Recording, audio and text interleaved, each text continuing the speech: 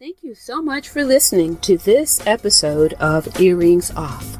We want to invite you to subscribe, rate, and leave us a review.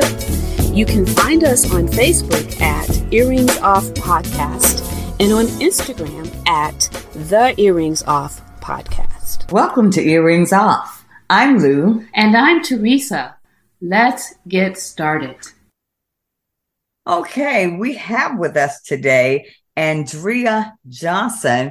We are so excited to have you. Welcome to Earrings Off. Oh, thank you. I'm so honored to be here. Well, I tell you, we are honored to have you. We are going to jump in with the question. So tell us, what is intentional optimism? Intentional optimism is a personal growth lifestyle. It is the attitudes and mindsets that we both employ and embody in order to live out our goals and our lives with excellence. And it's something that I came up with based on some scriptures and some personal growth that I had done over many years. And when I kind of went through a lot of stuff, I decided, you know what? I need to have some guidelines of my own. And so that's how I came up with them. Okay. Yeah. So there are tenets, right? So what are the 6 tenets of intentional optimism? So it started out as a big brain dump. You know how that goes when you start writing things. And this started right after my mother died back in 2017. I was 50 and I said, you know what, this is when I can't do the rest of my life the way I've been doing it. And so I just started writing everything down, and it started out as just pages, and then it became a spreadsheet. And then I realized, you know what, this is 6 major tenets, and a tenet is sort of like a principle, but it's almost has more of a like a pillar feel to it, right? Mm-hmm. So kind of, they hold each other up. They're kind of like spokes on a wheel. And the 6 tenets are optimistic, which includes being hopeful and confident and proactive. The second is present, which includes having a sense of wonder. And by that, I mean not childlike wonder, but grown-up wonder. When we know, the more we know, I think the more wonder we should have, to be honest. And then being generous and kind and open, all of that is part of being present. The third is energetic, and that includes having an industrious nature, always having something going and moving towards the next thing, a sense of excitement and joy, and being life focused. The fourth is courageous, and that is the leadership portion of intentional optimism. It's being willing to be that lead goose out there, even though it means that you're the one that's going to catch all the wind. Yeah. And having a sense of adventure and a resiliency, that's all part of being courageous. The fifth is wise, and that is part of that is being understanding, seeing that you don't have the only perspective, knowing that that wisdom comes from all places, and you can find and you can learn anywhere. And then it has the second piece of wisdom is being wise with your words, understanding that they need to be careful, that they need to be curious, and that they need to be encouraging. And then the third piece of wisdom is respect. And respect is not just that we demand it, it's that we give it, we earn it, we model it. And then the sixth wraps it all up. It's being intentional, and that's having a sense of purpose, right? Why am I here? What am I doing?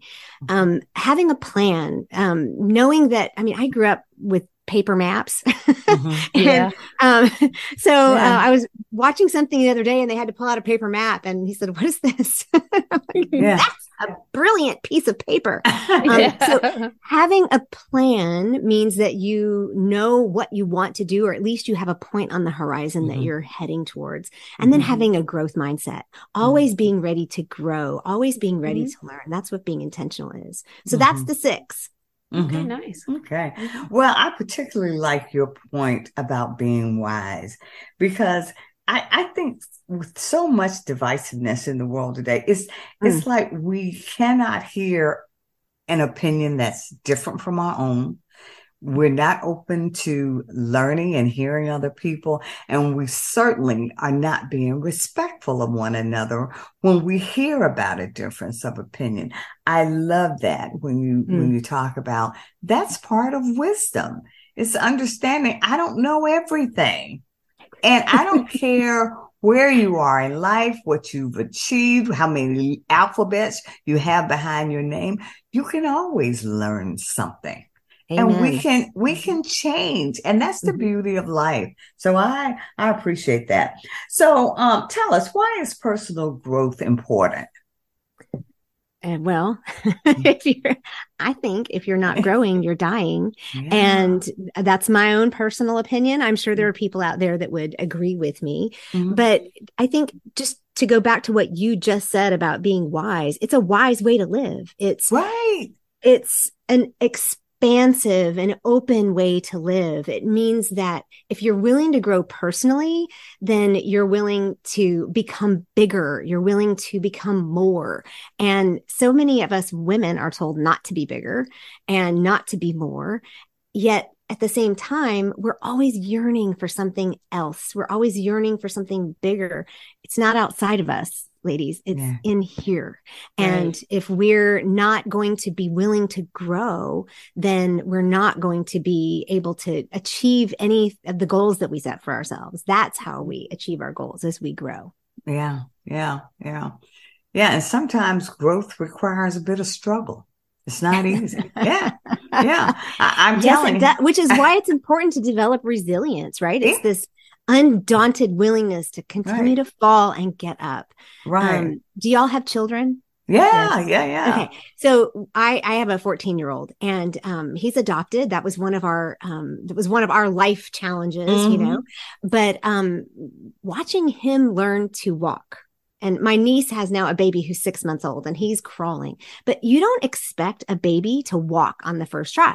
Now, mine got up and walked across the room, but he fell, right? And we fall and we skin our knees. And when we're learning to ride a bicycle, we fall off, we crash. Why is it that we're not willing to do that in personal growth? And, and you know, I mean, we have to be willing to learn and grow and make those mistakes. And I think it all just goes back to that, being willing to see things from somebody else's perspective, because I only see out of these eyes. That's the only eyes I have. Right. And I have to be willing to step around and see it from somebody else's. Well, I tell you, I can certainly relate to that, because right now, one of my new goals, I started taking piano lessons. Never played the piano, my whole life. And last year I started taking lessons, and I get so frustrated because I really, I suck at it. That's the first problem. But other than that, She doesn't it's just suck. hard. But the thing is, I have to remind myself that I know more than when I started last October. Mm-hmm. I can actually play a piece. So I have to constantly remind myself, you don't know this piece. This is hard. This what I'm working on now is hard, but you learn that. So you have to be patient, and I'm struggling through it. Yeah. Well, but here's the thing, you can head up Mount Everest and always look at the top, or you can get up to the base camp, the first one that's actually most of us can't get to the first base camp, and look back and say, whoa, I've come a long way. Yeah. Are y'all familiar with Ira Glass? He has a poem, or somebody, I forget who did it, but they put it to like this Vimeo or something, like a video. But the whole point of it is, it's called The Gap. Okay. And it's beautiful. I'll send you the link to it. Okay. Yes, please do. And the whole point is, it talks about there's this gap between who we are when we start out to learn something and where we think we're supposed to be. I love how Lou said, I really suck at it. And Teresa said, no, she doesn't suck.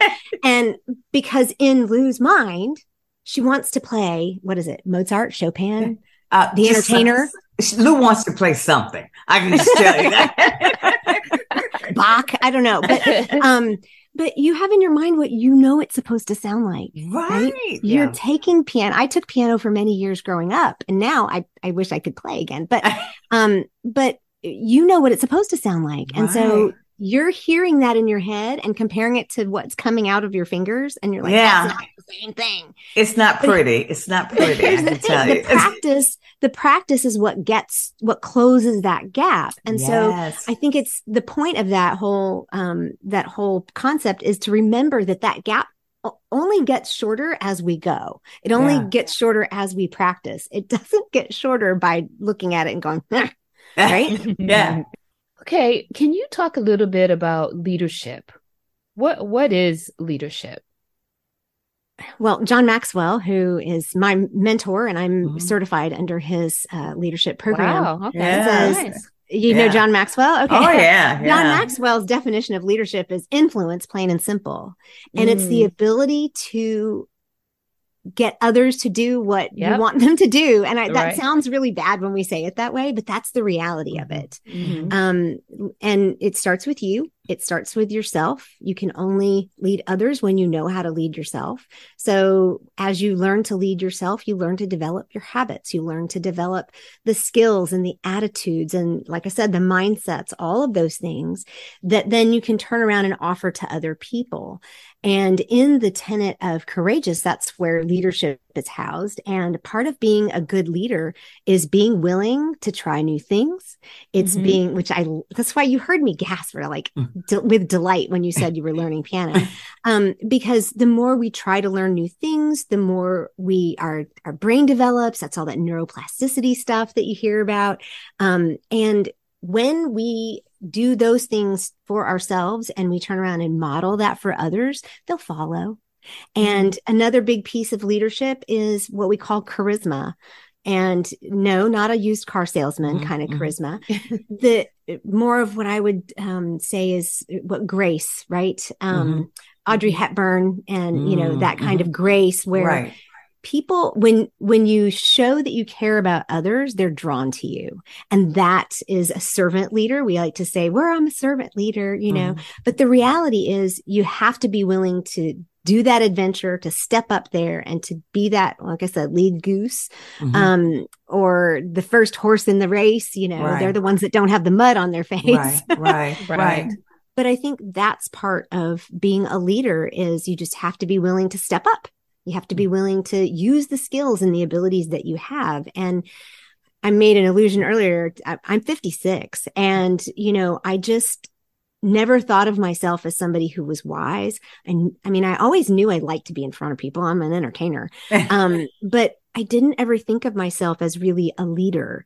And it wasn't until I hit 50 and said, wait a minute, people are coming to me. People are asking me about things because I worked for 23 years in the university medical system. I worked for Johns Hopkins and then I worked for the University of Virginia and I managed a lot of people and I had doctors who would come sit in my office and ask my opinion and talk to me and ask for advice. And one day it kind of dawned on me, they're asking for my advice. They're asking for my opinion and being willing to take that and share it with others. That's also part of leadership. Absolutely. Yeah. So then when you're saying that, it makes me think about women, how we sometimes are actually conducting ourselves as leaders, but not seeing ourselves as leaders, because we sort of shy away from, that role or that title. But why are women uniquely qualified to be leaders? Because that's how God made us. Here. The end, mic drop.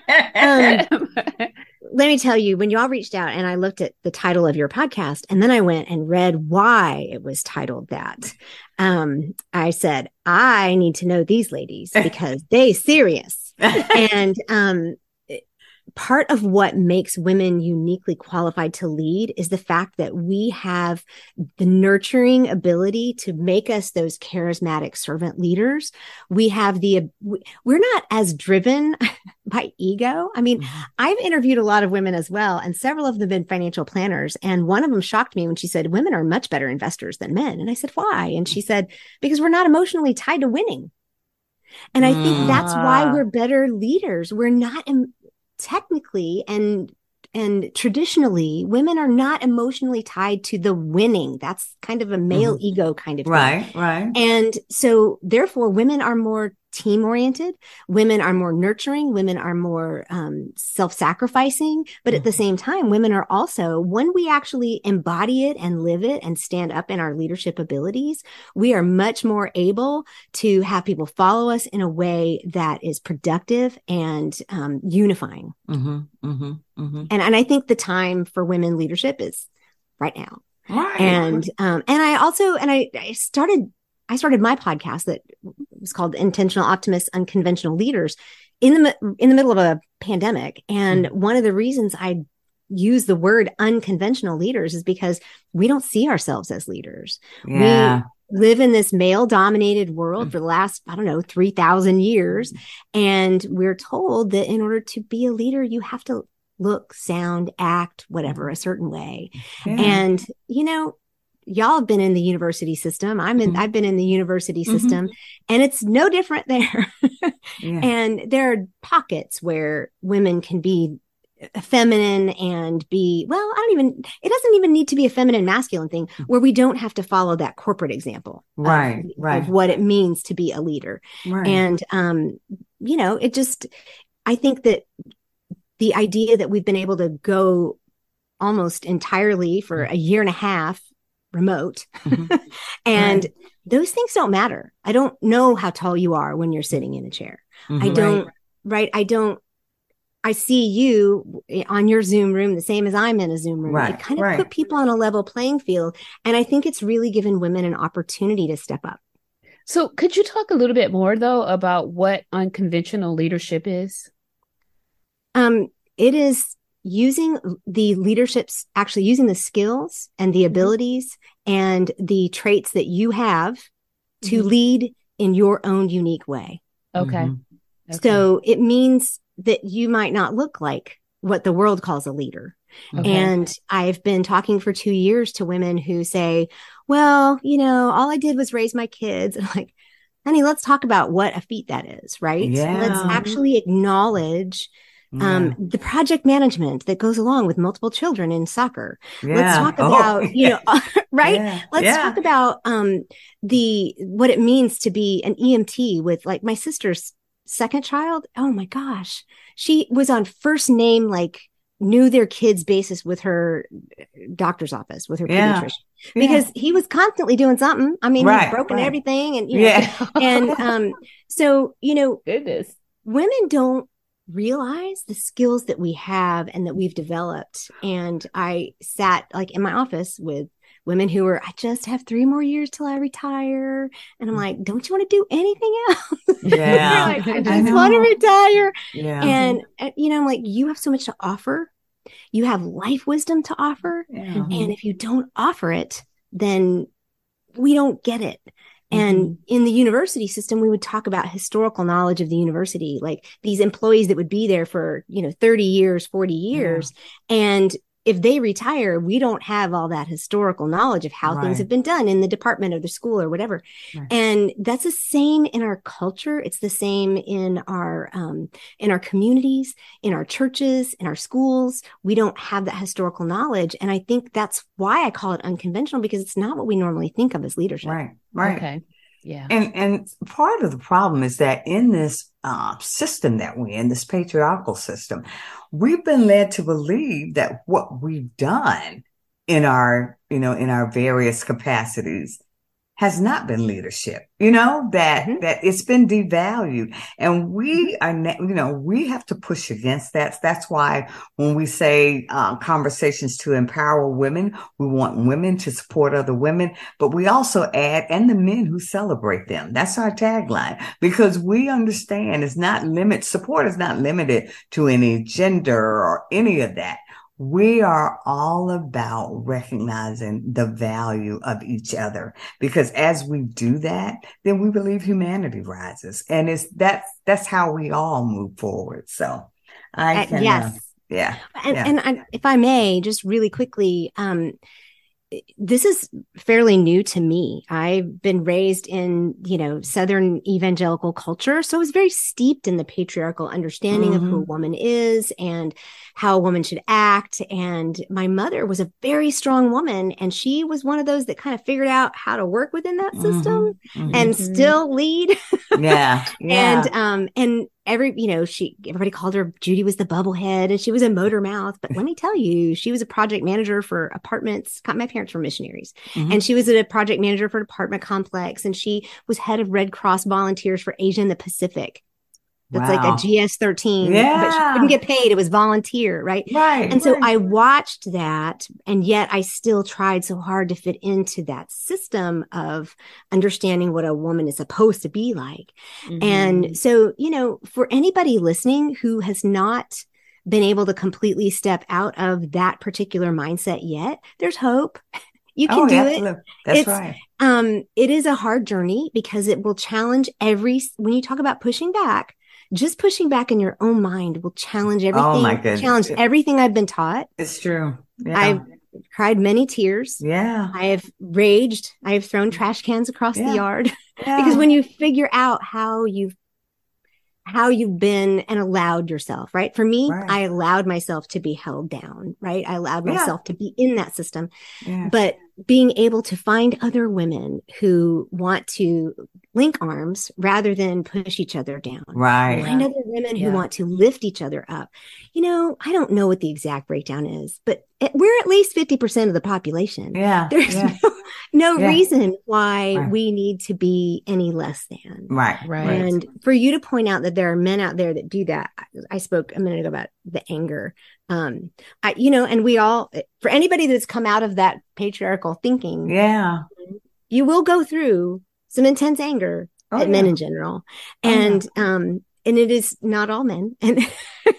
And coming out of that, being able to recognize and see how many men are really supportive. I just was in CVS the other day and they've now got a sign up that said, a razor's a razor's a razor, no more pink tax. And I said, oh my gosh, I didn't even know what that was. Right? So I love empowering conversations. I love lifting other women up and I'm here for it. So Good are stuff. we. So how can I become an intentional optimist? Well, as I said earlier, they are mindsets and attitudes. And I do have like a little free handout, the 2-pager that kind of gives you a breakdown of each tenet. In January of 23, I'm coming out with a course that will give you all of that. Wow. Okay. So it's all 6 of the tenets broken out into modules. And so you can do that. But I do have a podcast that will give you information. And then, of course, I have website and Instagram and Facebook and LinkedIn and YouTube. So I have lots of places to follow, but part of it is just deciding that you want to live differently. And that's why I call it a personal growth lifestyle. It is not, I thought it was maybe a philosophy. Well, you don't do anything with a philosophy. And then I thought it was a plan, and it's like, nah, it's not really a plan because it's different for everybody. Some people automatically fall into that wisdom with no problem. Some people fall into courage with no problem. The point is to get it all in there like a wheel, and so that your wheel rolls well, right? Yeah. So that is the best way, is to just decide, I want to live this, and then take the tenets and run with them. So what struggles in your life resulted in your personal growth? Where I start? And I think we all have that. And, when I first started telling my story, I didn't realize that I really had struggles, because to me, they're just my life. Right. And I think that's another thing that women need to hear too. But big struggles for me was my weight. I was a chubby kid and struggled with that all the way through my 20s into my 30s. And eventually I had gastric bypass surgery. I weighed 310 pounds, and that was 17 years ago. Wow. So my weight and consequently my body image and my self-image, 17 years ago, and I'm still walking past mirrors going, is that who's that? But so that was one big piece. Mhm. My mother was diagnosed with lupus and then breast cancer. And so that was a challenge for us. It was also a catalyst for me to actually have gastric bypass surgery, because Right. I know that obesity is an indicator for different types of Mhm. cancer. Mhm. And we lost her in 2017. Oh. But I don't know that it was related to my weight. But I went into menopause at 37. So I was married 14 years before our son came along, and God brought him to us through independent adoption. Oh, And wow. that let me tell you, it's not for the faint of heart. Good. And adoption is probably the most beautiful expression of God's grace for me, and understanding how that works. It helped me have a beautiful vision of the generosity of humanity, for a young woman to give me her child. Yeah. Yeah. If anything will humble you, they say parenting will humble Yeah. you, but just try parenting a child that someone gave you. Right. That will humble you. Yeah. So those three things, I think, overcoming my weight issues, and losing my mother in 2017 after a long bout with breast cancer and infertility resulting in adoption. Those are some big. And I'm also a pastor's wife. That is not benign. Yeah. Yeah. Definitely add that in there. Yeah. And it's like, we love that people, one. but I've been through church splits, and gosh, that kind of stuff. So, Yeah. and I'm a missionary kid, so I've seen it all. Yeah. Yeah. Yeah. But I think that kind of just informs what I call my grown-up wonder. It's like, I marvel at the beauty and the goodness that I find, and I want to find beauty everywhere. And I think that's what fuels it all. Yeah. Yeah. That's wonderful. Well, again, thank you so much for being here with us today. We've enjoyed this conversation, and please, if you have any last words or bits of advice for our audience, we would love to hear from you about that now. And please share all of your contact information as well. Sure. I will tell you that no matter who's listening, you are a leader. Mm-hmm. Every single woman out there is a leader. If you're leading your children, if you're leading the church choir, if you are leading from a school desk, if you are leading from the vice presidency, mm-hmm. you are a leader. Mm-hmm. And leadership is unique to you. Every woman is a leader in her own unique way. And that's why we call them unconventional. Mm-hmm. And please do reach out to me. You can find me at my website, theintentionaloptimist.com. I have a links page there, but I have a Facebook, and it's Andrea Johnson or The Intentional Optimist on everything. So mm-hmm. it's unique. Okay. So you can find it. And so I'm on LinkedIn, I'm on Facebook, I'm on Instagram, I'm on YouTube. I'm even on TikTok. So, so come find me. And, I have a podcast, Intentional Optimists. So you can follow that and hear some great interviews. We're on episode, I think, 115. Wow. So, okay. Yeah. So there's plenty out there. There are plenty of places. Come find me and say hi. I'm always happy to make new friends. Oh, absolutely. Well, again, thank you so much for joining us. And we wish you all the best here from Earrings Off. Take good care. Thank you.